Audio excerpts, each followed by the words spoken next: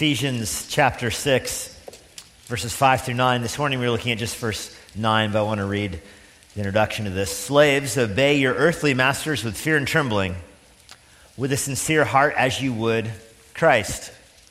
Not by way of eye service as people pleasers, but as servants of Christ, doing the will of God from the heart, rendering service with a good will as to the Lord and not to man, knowing that whatever good anyone does, this he will receive back from the Lord, whether he is a slave or free.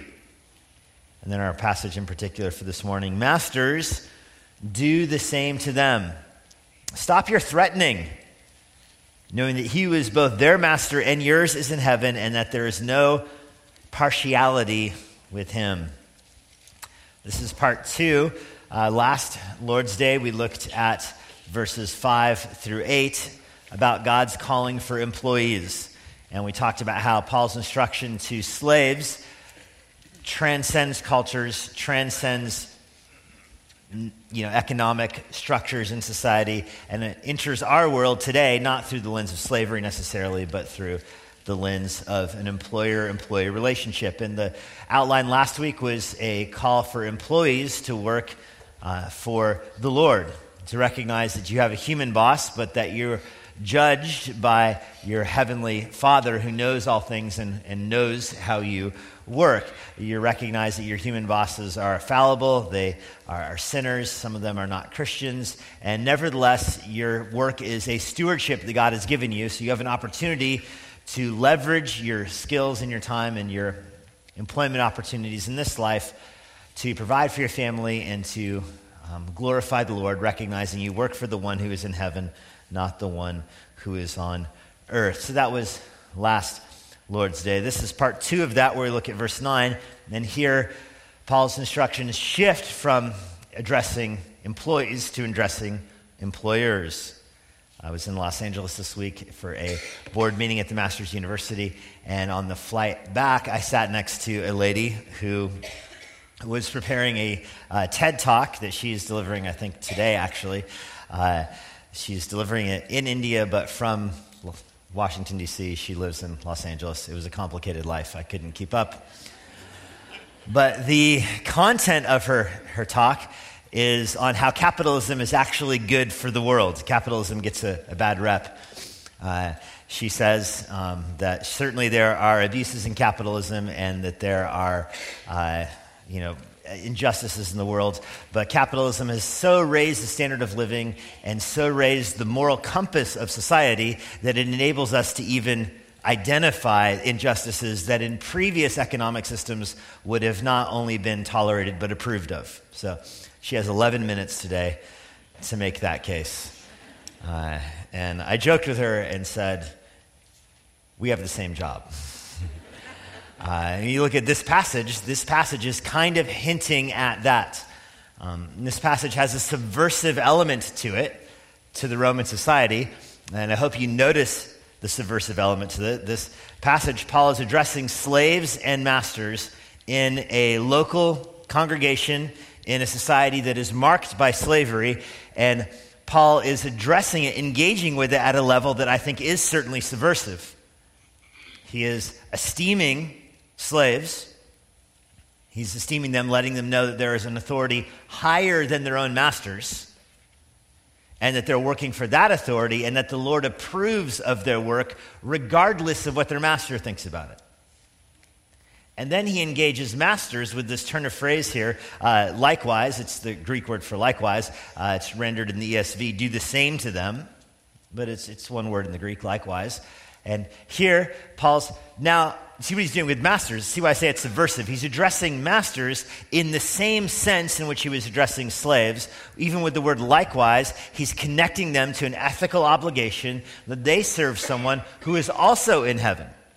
By putting them on equal footing before the cross, slaves and masters here, Paul is being subversive in society. He is, I think, planting seeds that are going to work their way through society, ultimately producing the undoing of slavery. Not that capitalism is a perfect system either, and I would agree that there are injustices in capitalism, the chief of which is materialism, how capitalism can fuel materialism and fuel the pursuit of pleasure and the pursuit of using your own resources for your own selfish interests. I grant all that. But nevertheless, I look at this passage and see how Paul is subverting an economic system based upon slavery with ethical mandates that are going to lead to the corrosion of it, as the book of Philemon, I think, does this at an even lower gear. With more strength and more force, Philemon accomplishes the same thing even more directly there. But the principle is here as well. And so I want to take that principle and follow along from our outline last week. Last week it was how to be the employee of the month, how to work as an employee and be recognized for the Lord. So this week I have a slightly different outline addressed towards masters. It's Paul's TED Talk on managing. I have more than 11 minutes, so praise God. Paul's TED Talk on managing. And the first place where Paul engages here with managers is by commanding them to serve people by serving Christ. And that's what's coming from the word likewise there. Masters, do the same to them. And so you want to ask, what does it mean when he's telling masters to do the same? The same as what? If he's telling masters do the same, well, what is the same? What's the other side of that teeter-totter here? What's the weight and the counterbalance? And that's, of course, what we looked at last week. The main thrust of his direction to slaves last week was to recognize that you are a slave under the authority of God. You are serving him. And so don't serve your own master by eye service in verse 6, but recognizing that you're doing the will of God from the heart. And so there's kind of this authority structure from heaven to the heart of the slave. Notice that it bypasses the master there. The slave is serving the Lord, pursuing what is excellent in the Lord's eyes, not in man's eyes. Now, of course, the corollary of that, which is more obvious with an employer-employee relationship, is that you are a better employee when you are working for the Lord over your boss. And this same principle is all over the book of Ephesians. You understand this with marriage. A husband loves his wife more when he loves Jesus more than his wife. Does that make sense? A wife serves her husband and loves her husband more when she serves the Lord over her husband. And that's the way God designed the marriage relationship to work. You recognize it with parenting. The best way for a parent to love his or her child is to love the Lord more than his or her child. And for the child to see that. That's actually a way of loving your child more than letting your child know the most important thing in the universe is the child. When the authority of the Lord is elevated in your own heart, your child sees that. Your child grows in his or her own love for the Lord as they follow your example. And it's just, marriages are strengthened when you love Jesus more than each other. Parenting is strengthened when you love Jesus more than each other. And the employee-employer relationship is strengthened when you love Jesus more than your own boss or more than your own employees. And so that's the likewise, I think, what Paul is getting at there, that employees or slaves work and actually serve their master better by serving their master less than the Lord. And so that's what Paul's going for with the same thing. The principle here is that the manager has to manage, recognizing that he is managing people who are given to him or her by the Lord. That the Lord is the one who watches over all of these things. Now, the word for master here is the word kurios, the word for Lord. It's the word that's used all over the New Testament for Lord. It's the word that's used in the Greek Old Testament, the Septuagint, to render Adonai, which is the Hebrew word for Lord. And Lord is a very good English translation of it. Master works fine too, but it's, master is where it's in a slave relationship. Right? If there's a slave, slaves have masters. So that's why it's rendered master here. But the word kurios is not always connected to slaves. It's often connected to political authority over a region, much like the English word Lord. Somebody who has substantial authority in society or impact in society can rightly be recognized as the Lord. They get knighted by the queen or whatnot. That's the concept of a Lord. It could be a sign of endearment or affection, like we might use sir or your honor in court. You might address the judge with your honor. That's this word. Kurios carries all of that package with it. And so I want you to understand what it means here when Paul is addressing masters by telling them to remember, in the middle of verse 9, the one who is both their master and yours. So even the master of the slaves has a higher master, a higher Lord. And it's a wordplay that might not be obvious in English, but it is certainly obvious in the Greek. And the word kurios, or Lord, or master, is a word that speaks of inherent authority. That you have authority over those who are underneath you. The story we're going to look at tonight in Luke's gospel of the vineyard. It begins with a master who has a vineyard. And he leases it out to other people, and then he goes to exercise his authority over the vineyard. That's what that word means. It has wrapped up in it this connotation of authority over the land that you have, the people that you have. So here in Ephesians 6, verse 9, it's obvious that the Lord is the Lord of the universe, meaning he has an inherent authority over the universe. When you have a relationship with the Lord, when the Lord recognizes your name, even at a human level, of the human lord of a vineyard or the human lord of a province, if you have a relationship with him, it speaks of your privileged position. Isaiah chapter 5 is where the vineyard analogy comes from. In Isaiah chapter 5, there is a Lord who has the vineyard, and he places Israel in the vineyard. Israel becomes the vineyard, and Israel is in a privileged position with the Lord by virtue of their relationship. So that's the concept behind the word Lord. You have a privileged position. You recognize that the Lord of the Bible is the Lord of the whole universe, not just Israel. But that Israel has a privileged position with the Lord by virtue of their being named by him and owned and managed by him in a specific way. It's the idiom of the kid whose dad is mayor, and the kid gets pulled over by the police and says, "You need to know who my dad is." The guy is mayor of everybody in the city, but the kid is pulling rank on the police officer because he feels like he has a privileged position by virtue of his relationship with the mayor. So that concept of Lord has that in it, that there are people with a privileged position before the Lord. That doesn't lead to favoritism. We'll end with that this morning, but first you have to understand why that would function that way. That if you have a Lord and you have a relationship with him, you are privileged. The word kurios, I learned this week. It's a word that is often used in Aesop's fables for somebody who owns animals or pets. They're the lord of the animal, which lets you know in the Greek language it's not as specific as Lord. It could even be even broader. If you have a dog, you're the lord of the dog. If you have a cat, the cat is your lord. And the cat rules you. John 13, verse 16, Jesus says, "Truly I tell you, a servant is not greater than his master." That's the word for Lord. That's kurios again. The first use of this in the Bible, by the way, is of the angels who appear to Abram. They're on their way to destroy Sodom. You remember the story? And Abraham sees the three angels. He addresses them with the word Adonai, the word for Lord. And he says, "My Lord, come in here." That's the first use of it in the Bible. And it's interesting. You kind of wonder, what did Abram know about those angels? Is he identifying them as divine by addressing them as Lord, or did he just recognize them as dignitaries or having authority? The word is used next in Genesis chapter 24 as Abram is sending his servant out to find a wife for Isaac. And you remember that Abram has his servant come and lay his hands on Abram's own mark of circumcision and make a vow that he will find a wife for his son from the covenant people.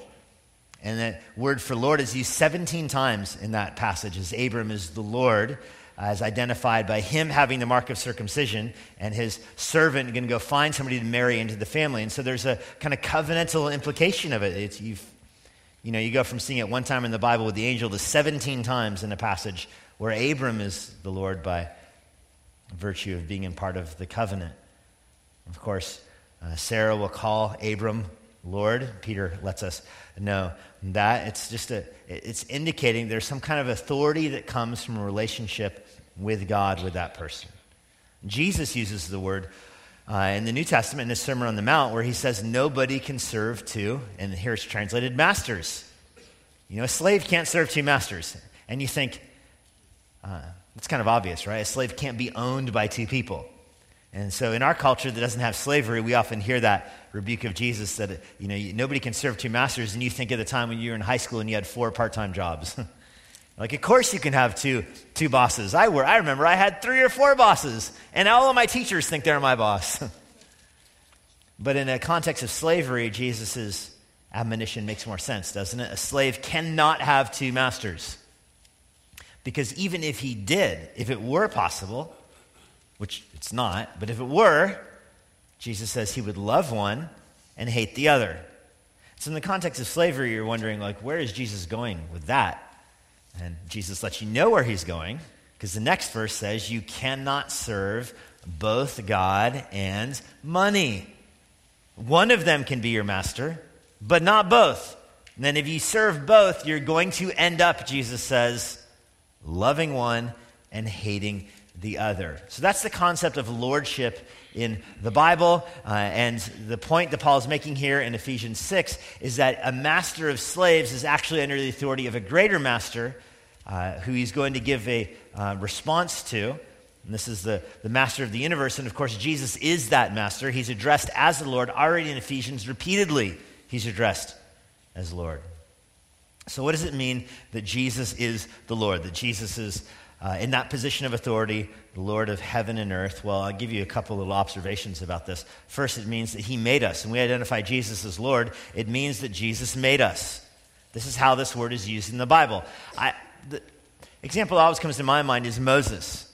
Back in Exodus chapter 2 and 3, Yahweh is talking with Moses and sends Moses to go rebuke Pharaoh. Do you remember Moses' first objection is, who am I supposed to say sent me? I'm going to go back to the Israelites and say, hey, I talked to a burning bush, and they're going to put me away. Who do I say sent me? And you remember what the Lord says is, tell him, Yahweh sent you. My name is Yahweh.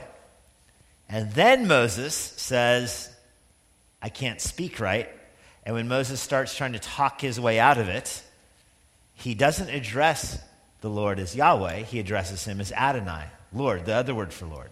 After God just said, my name is Yahweh, talk to me as Yahweh, Moses says, okay, Adonai, I can't speak right. And do you remember what God says? God says, if I am Adonai, if I am your Lord, who do you think made your mouth? See the personal connection there? If you're going to address me as Lord, then don't complain about how you were made. Because if I am your Lord, that means I made you. I made you. So that's a very basic principle of employers to recognize that you have a master above you who made you. And not only did he make you, but he owns you. He owns you. Again, this is very socially subversive because Paul is addressing masters with the language in their society that is used for slavery, and he's letting masters know that you, in fact, are owned by somebody else. 1 Corinthians 10, verse 26 says, the earth is the Lord's and the fullness thereof, meaning everything that is made belongs to God. He owns it. The earth is the Lord's. That's language of possession. The earth belongs to him. He's not the Lord of a zip code or of a province or of a neighborhood. He is the Lord of the world. He owns us not only generically because we're a part of the world, but he owns us because we are in his image. You know, a slave might bear a marking of his master. It was common in Israel that a slave would get a tag in the ear. We sometimes render the word earring, but it's more like a tag. It's not a brand on the flesh, but it could be a brand on a leather tag that would be put in the ear, and that would identify him. And it was a sign in the ancient Near East, in the Israelite culture, it was a sign of elevated status. Not every slave had a tag. Only a slave that was loved by his master and that loved his master in return. Remember, to get the tag, the slave had to go to the doorpost at the city gate, bring out a priest, and the slave had to declare, I love my master and I love Yahweh, and the priest would oversee the insert of the mark in the ear, and that slave then had a privileged relationship with his master. Do you recognize that you are in the image of God? You were made in his image. You have a privileged relationship with him over the rivers and the trees and the birds. The earth is the Lord's and the fullness thereof, but you in particularly are owned by him.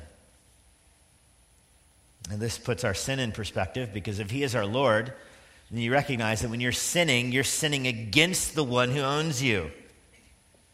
An act of sin is at some level against your neighbors or your family or against yourself. You can, if you steal from somebody, you're stealing from your neighbor, and that's wrong. If you sin against your own body, you're sinning against your body, and in a sense, you're sinning against the church.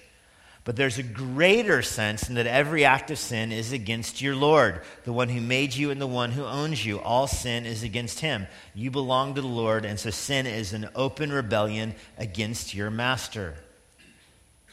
Well, this is the reality that we live in a fallen world. Sin has taken us captive, and this is why the New Testament, particularly Paul, uses so much of this kind of slavery language about sin, that we are slaves to sin and death, he says. That we are ruled by the prince of the power of this air. The devil, in some sense, holds the whole world captive. Paul says in Hebrews chapter 2 that we are held in slavery to the fear of death.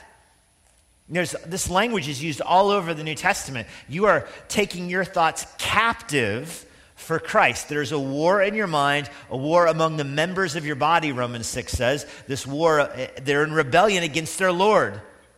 Your body is rebelling against its Lord. Your passions are rebelling against their Lord. There is the Lord who owns you, and every act of sin is open rebellion against him. Through sin, you've been taken captive. Through sin, you've rebelled against God. You belong to the night. You're servants of the flesh. You're servants of sin. You're servants of the devil. This is all part of this metaphor of lordship in the Bible. The whole concept of lordship makes sin more extreme because you're rebelling against the one who owns you. Nevertheless, when you understand that Jesus is your Lord, you understand that he chose you. He chose you in light of your sin, even. You can flip over just a few pages to the left in Ephesians 1, verse 3. Blessed be the God and Father of our Lord Jesus Christ. So here's an example of where Jesus is called Lord. He was called Lord earlier in Ephesians 1, verse 2, by the way. It's their first introduction to it. There he's identified as the Lord Jesus Christ. Now in verse 3, blessed be the God and Father of our Lord Jesus Christ, who blessed us in Christ with every spiritual blessing in the heavenly places, even as he chose us in him. So your Lord chose you. As you go through Ephesians and you get to chapter 2, you recognize that he chose you in light of your sin. You were dead in your sins and trespasses. He chose you in light of that. While you were still God's enemy, he set his love and his affection on you. While we were his enemy, Christ died for us. He chose you. You've been marked for salvation. That's what that means. You were marked for salvation while you were still in the slave market of sin. Christ set his affection on you. He did not set his affection on you because of anything good inside of you. He didn't see you in the slave market of sin and identify you based upon your strength or your age. He saw you in the slave market of sin and set his affection on you because he loved you, because he chose you. That's all in the concept of lordship, this metaphor. And because he chose you, he redeemed you. It's again the concept of a Lord.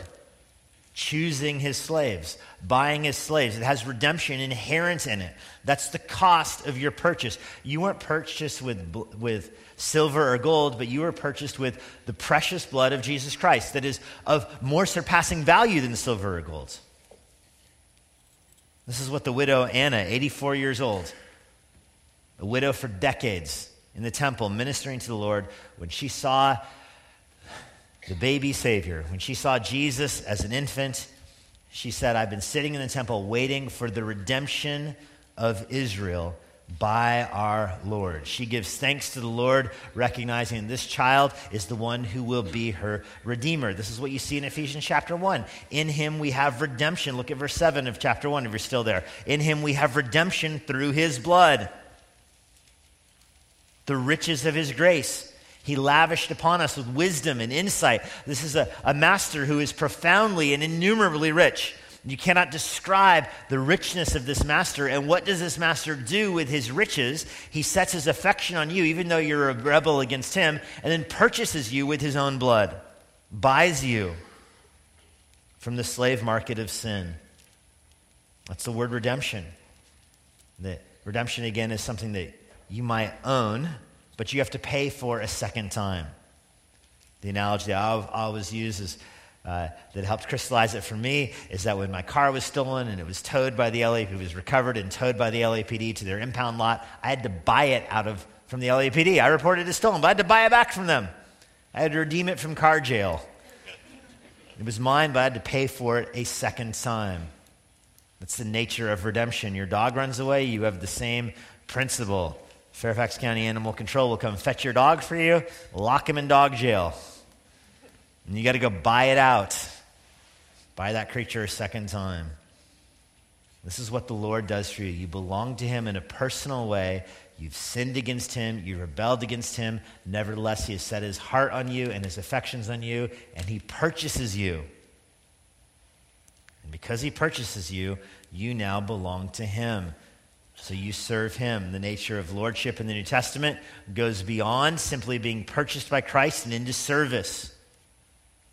Romans 6, verse 22, you have been set free from sin and have become slaves of God. The fruit you get leads to sanctification and its end, eternal life. That's Romans 6:22. You are a slave to sin.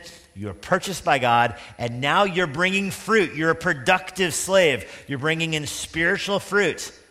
And that spiritual fruit produces or ends in your sanctification and finally eternal life. 1 Corinthians 1, verse 30, he is the source of your life in Christ Jesus, whom God made our wisdom and righteousness and sanctification and redemption. Therefore it is written, let one who boasts, boast in the Lord. Do you see this connection? The Lord, your master, you're boasting in him because he paid the price to rescue you from your sin. He redeems you from sin, frees you from the power of sin, and doesn't just turn you homeless. He doesn't rescue you from the slave market of sin and tell you to fend for yourself in the big world. He rescues you from your sin at the cost of his own blood and then brings you into his own household where he showers you with his wisdom and the riches of his treasury and then puts you to work making a harvest of sanctification. This is why Paul says in Romans 12, present your bodies as a living sacrifice to the Lord. It's your spiritual act of worship.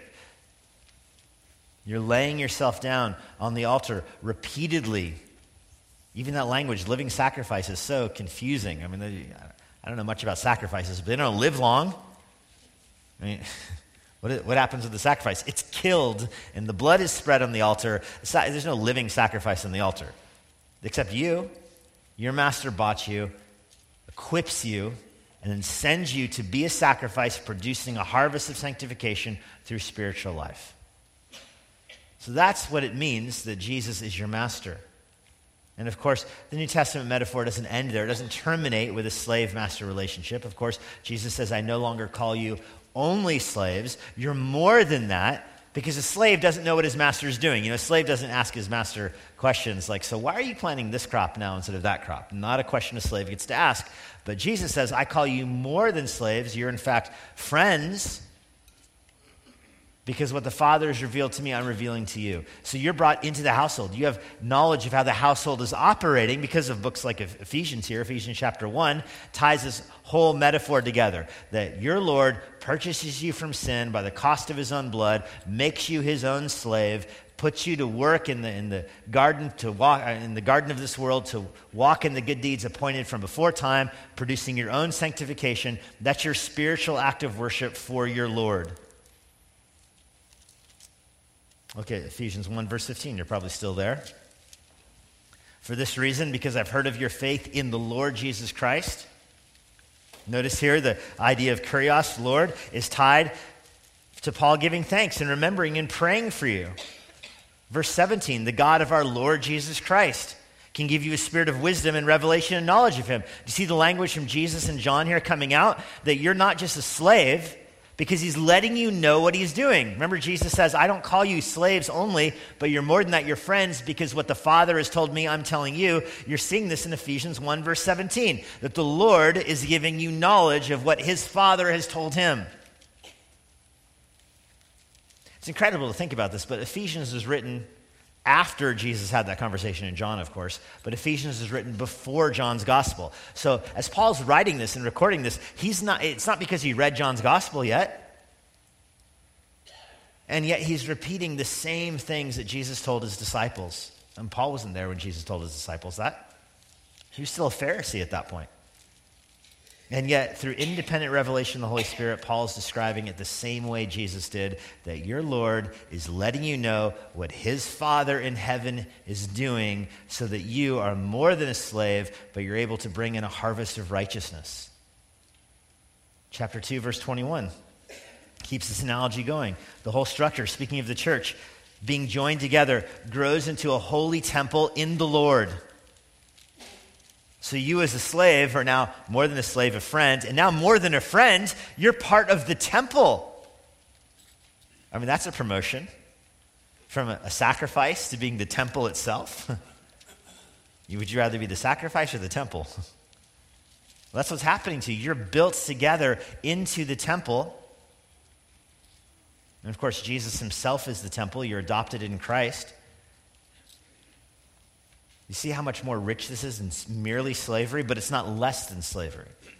You can't get to being part of the temple until you go through that channel of slavery that your master bought you, cleansed you, gives you the possibility of being productive now with spiritual fruit, so much so that you're this living sacrifice. Now you're built into the temple of the Lord because you're adopted in Christ.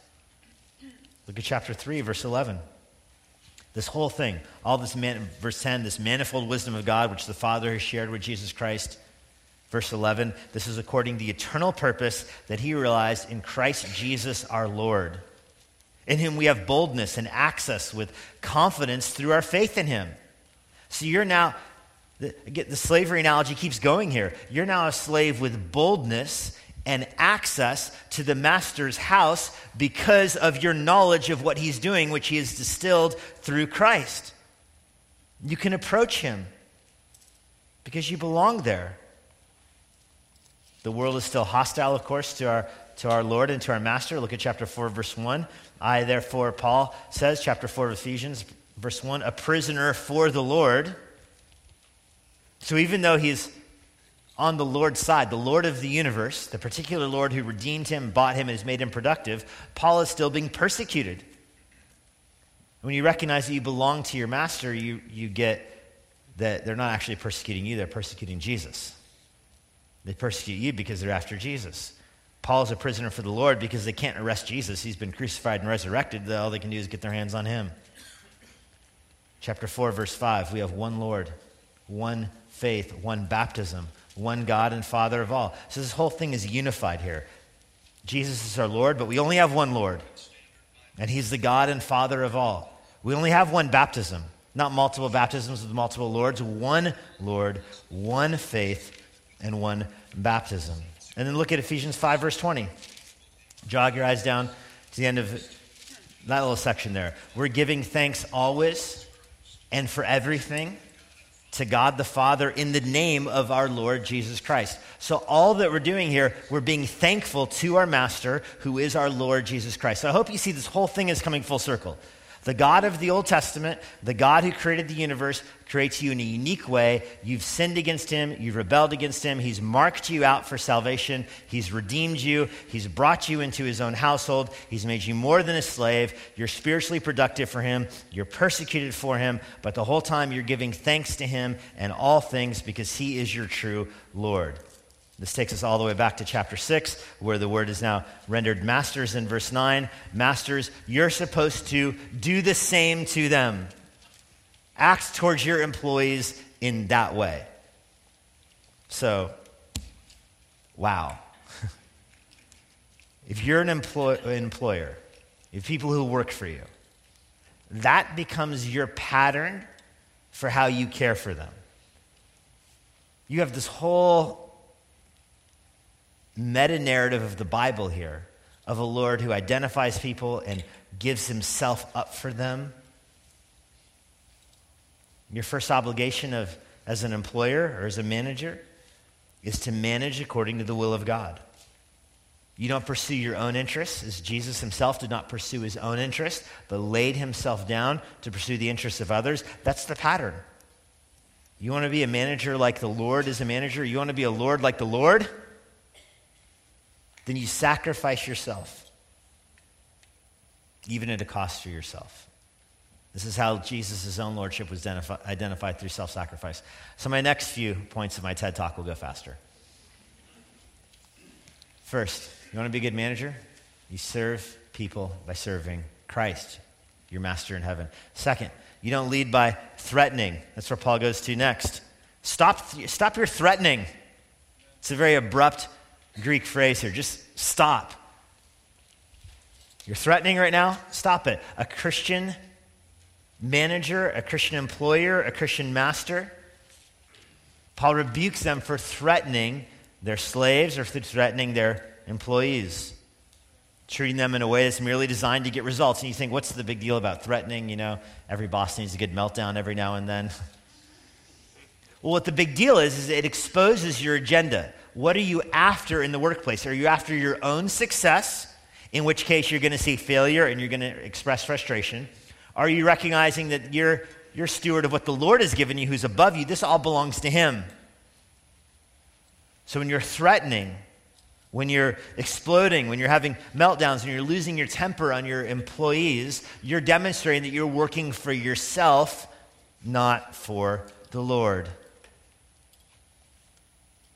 The Spirit-filled boss doesn't threaten. In fact, the Greek word here is kind of a cool Greek word. It's the word for loosen. So literally in Greek it says loosen up. You know, loosen up your threatening. So in other words, perhaps you've had a boss that's like this. They're just holding on a little bit too tight. And so Paul says to the bosses, go ahead and relax your grip a little bit. Just calm down. Calm down. Don't hold on so tight. The Spirit-filled boss understands that the Lord is sovereign. The Spirit-filled boss leads by example.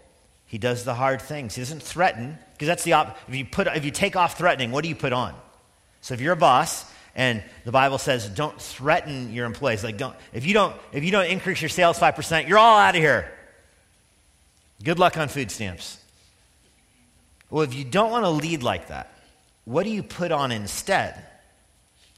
How do you lead and motivate without that? Well, you lead and motivate by your own example. You lead and motivate by doing the work. You lead and motivate by denying yourself and serving your employees in a way that shows them how to go. Not in a way that gets trod over. You know, a very bad boss is one that does all the work so his employees don't have anything to do. That would be a very poor boss as well, because that's not your role in the economy. Your role in the economy is to supervise and delegate and motivate. Nevertheless, I'm sure if you've ever had a boss, you understand this difference. One of my first jobs was working on a landscaping crew, and I recognized there were different foremen for this company, and some of the foremen sat in their truck and drank lemonade, and I did not like working for those guys. And others of the bosses, they're the ones that did the hard work. You know, sprinkler head broke. It was that guy who you got in and got all muddy and wasn't afraid to dig up the sprinkler head. It was that guy of, you know, New Mexico, there's these swamp coolers, and you had to lift the lawnmowers over the swamp coolers, and some of those foremen, those bosses would be the ones that would lift the lawnmower up, would be get right there with you, help out all the high school kids getting the lawnmower over. You just get that at that basic level. You get that working at a restaurant. I remember some managers when I was a busser, some managers would be the ones that would hang out in the office, again, drinking lemonade. It was the same guy, I think. And other managers, you know, if the dishwashing machine is slammed, they'll hop in washing dishes. If there's a table that hasn't been busted, they'll bust the table. They don't go yell at another buster, hey, table 7, go get on it. They do it. And that motivates everybody else to do it. And I'm sure that goes all the way up through every conceivable kind of job, that pattern of management. You don't threaten, you serve. Last week I gave an analogy about working for a car dealership, about the lot lizard that just walked around in circles, didn't actually do anything. You know, that company had a rule: if there was any trash anywhere on the property, you had to pick it up, any employee. And which is kind of a good rule, but that rule only works if the boss does it. Because the moment you see a boss walk by a piece of trash and he doesn't pick it up, nobody else is ever going to pick it up again, unless the boss is watching. But the first time you see the guy walking by in his Brooks Brothers suit, lean down and pick up the dirty piece of trash and throw it away into the office. You're like, whoa, not everybody's going to do it. That's this principle. Don't lead by threatening, but lead by serving. You get this with the gospel. I don't want to over-spiritualize everything, but you get this with the gospel. Jesus doesn't simply say, hey, don't sin, and then he goes and lives how he wants to. He denies himself. That's the language Paul uses. Denies himself to follow the commands of the Lord. So, first, you serve others by serving Christ. Second, you don't lead by threatening. Third, you know where you are in the flow chart. You know where you are in the flow chart. You don't have an exaggerated view of your own importance. Your flow chart doesn't go, President of the United States, me, everybody that works for me. You recognize there's some layers there, that you're a person under authority. Even the masters are. That's his point. Knowing that he who is both their master in the middle of verse 9 and yours is in heaven. In other words, there's somebody above you both. And you'll give an account to him, by the way. He'll call you in for your employee review. You might be the master, but you are also an employee. You are his employee. Or to keep the slavery analogy going, you might be a master in this world, but you are certainly a slave in the cosmic scheme of things if you're a Christian. You were purchased by the Lord. You belong to him. Again, I told you this is socially subversive language here. Paul's addressing slave owners, saying that they themselves have a master in heaven who will give them an account. That's sobering. If you're a boss in this world, you might have authority, but your authority is temporary. You might not be a boss in heaven. In fact, people that work for you might be over you in heaven, so look out.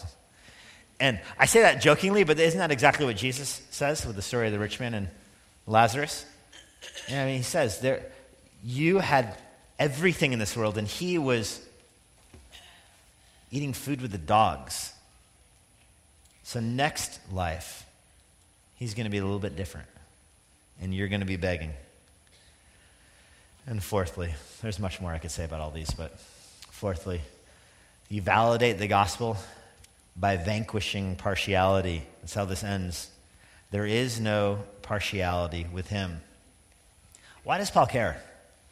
Why does Paul care if a Christian master plays favorites with his slaves? Or why does Paul care if a Christian boss plays favorites with his employees? Why would Paul care? What's he after? Is he really after a more equitable workplace? I don't think so. What Paul is after is the gospel being validated. And Jesus does not play favorites with his children. Jesus, just in the great scheme of Scripture, Jesus doesn't play favorites with nations. Israel has a privileged position in the Old Testament, of course. And Peter learns this the hard way. Acts chapter 10, he's told to go witness to Cornelius, to Gentiles. And he objects, of course. Peter, call fire from heaven. Peter, God puts the sheet out with all the food on it and tells him to eat. And Peter's like, I will never eat that food. That's Gentile food. I've never touched it in my whole life. And the Lord rebukes Peter and says, again, he's getting used to it by Acts 10. Don't you dare call unclean what I have called clean. And the point isn't about bacon, of course. The point is what Peter takes away from it. Acts 10, verse 34, that God, this is Peter's own deduction, God shows no partiality. There's a spiritual principle behind it that God will save Gentiles as well. In James chapter 2, verse 9, if you show partiality, you are committing sin. And so employers, don't play favorites. Don't have your favorite employee that you give the best assignments to, that you give more access to yourself to. You serve them all. You're, of course, going to have your favorite employees, but I think a good boss doesn't let them know that. Keeps them all guessing. Because that underscores that you're being a boss in a way that validates the gospel. As I was praying for this, my heart kept going back to Galatians 4, verse 1, because this is where you see all of it come into focus. It's a verse that's not normally connected to this, but I think there's so many profound truths here. An heir, as long as he is a child, is no different from a slave, even though he is the owner of everything. Now, Paul in Galatians is making a point that's about you. You know, it's about the law, about Israel, but it applies to our Lord Jesus so clearly, I think. Jesus comes to this earth as a servant. He comes to this earth under the authority of his heavenly Father. He says, I can only do what my Father wills me to do. I can only do his will. In that sense, he's a slave. But he's also under authority. And so he's no different in that sense than a child. This is why he's not ashamed to call us brothers or sisters. We're in his family, even though he owns everything. He's the owner of the world. He's the Lord of the universe. But in his own humility, in his coming to earth, in his robing himself in human flesh, he becomes just like us. And he serves God with a clear conscience and a pure heart. He never sins. He's the owner of everything, and yet he leads by example. He serves us, even though he's our master and our Lord.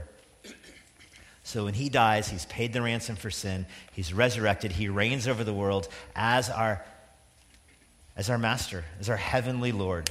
So much so that Paul can identify him even at the end of the book of Ephesians 6, verse 24. Grace be with all who love our Lord Jesus Christ with love incorruptible.